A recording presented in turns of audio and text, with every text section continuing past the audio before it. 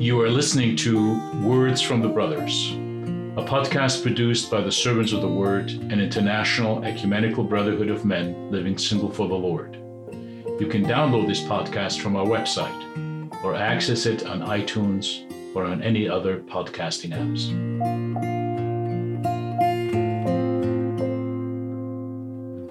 Greetings to all.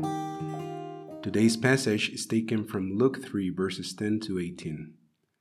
And the crowds asked him, "What then shall we do?" And he answered them, "Whoever has 2 tunics is to share with him who has none, and whoever has food is to do likewise." Tax collectors also came to be baptized and said to him, "Teacher, what shall we do?" And he said to them, "Collect no more than you are authorized to do." Soldiers also asked him, "And we, what shall we do?" And he said to them, "Do not extort money from anyone by threats or false accusation, and be content with your wages."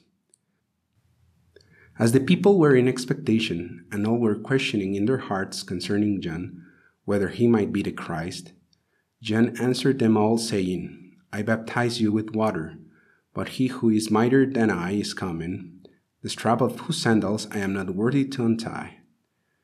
He will baptize you with the Holy Spirit and fire. His winnowing fork is in his hand, to clear his threshing floor and to gather the wheat into his barn, but the chaff he will burn with unquenchable fire." So with many other exhortations, he preached good news to the people. Today is Christmas Eve. John the Baptist, in his preaching, gave many exhortations to the people, and all of them deal with living in a just and righteous way, doing your job as expected, honoring your word, being satisfied with what you receive and not to extort, to be generous, and so on. I invite you to consider them as good reminders of practices that probably need to be reestablished in our lives. John also was very clear that the real Messiah was mightier than he. And the baptism of the Messiah was with the Holy Spirit and fire. As we know, the Holy Spirit is the one which allows us to live fully all the exhortations given by John the Baptist and the Lord himself later on. I invite you to allow the Holy Spirit today to guide you, to transform you. Embrace the grace given. Let the Lord do his work. And as we enter the season of Christmas, let's celebrate with gratitude. Let's give thanks to the Lord for his coming to the world, for embracing fully our nature, for redeeming us, and for allowing us to live in a new way by the outpouring of his Spirit.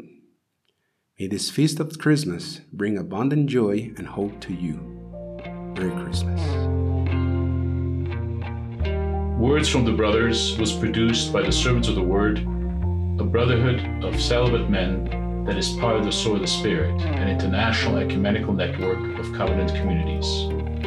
For similar and other content, please visit us on www.servantsofthewords.org. If you liked what you listened to, please leave us a review on iTunes or other podcasting apps.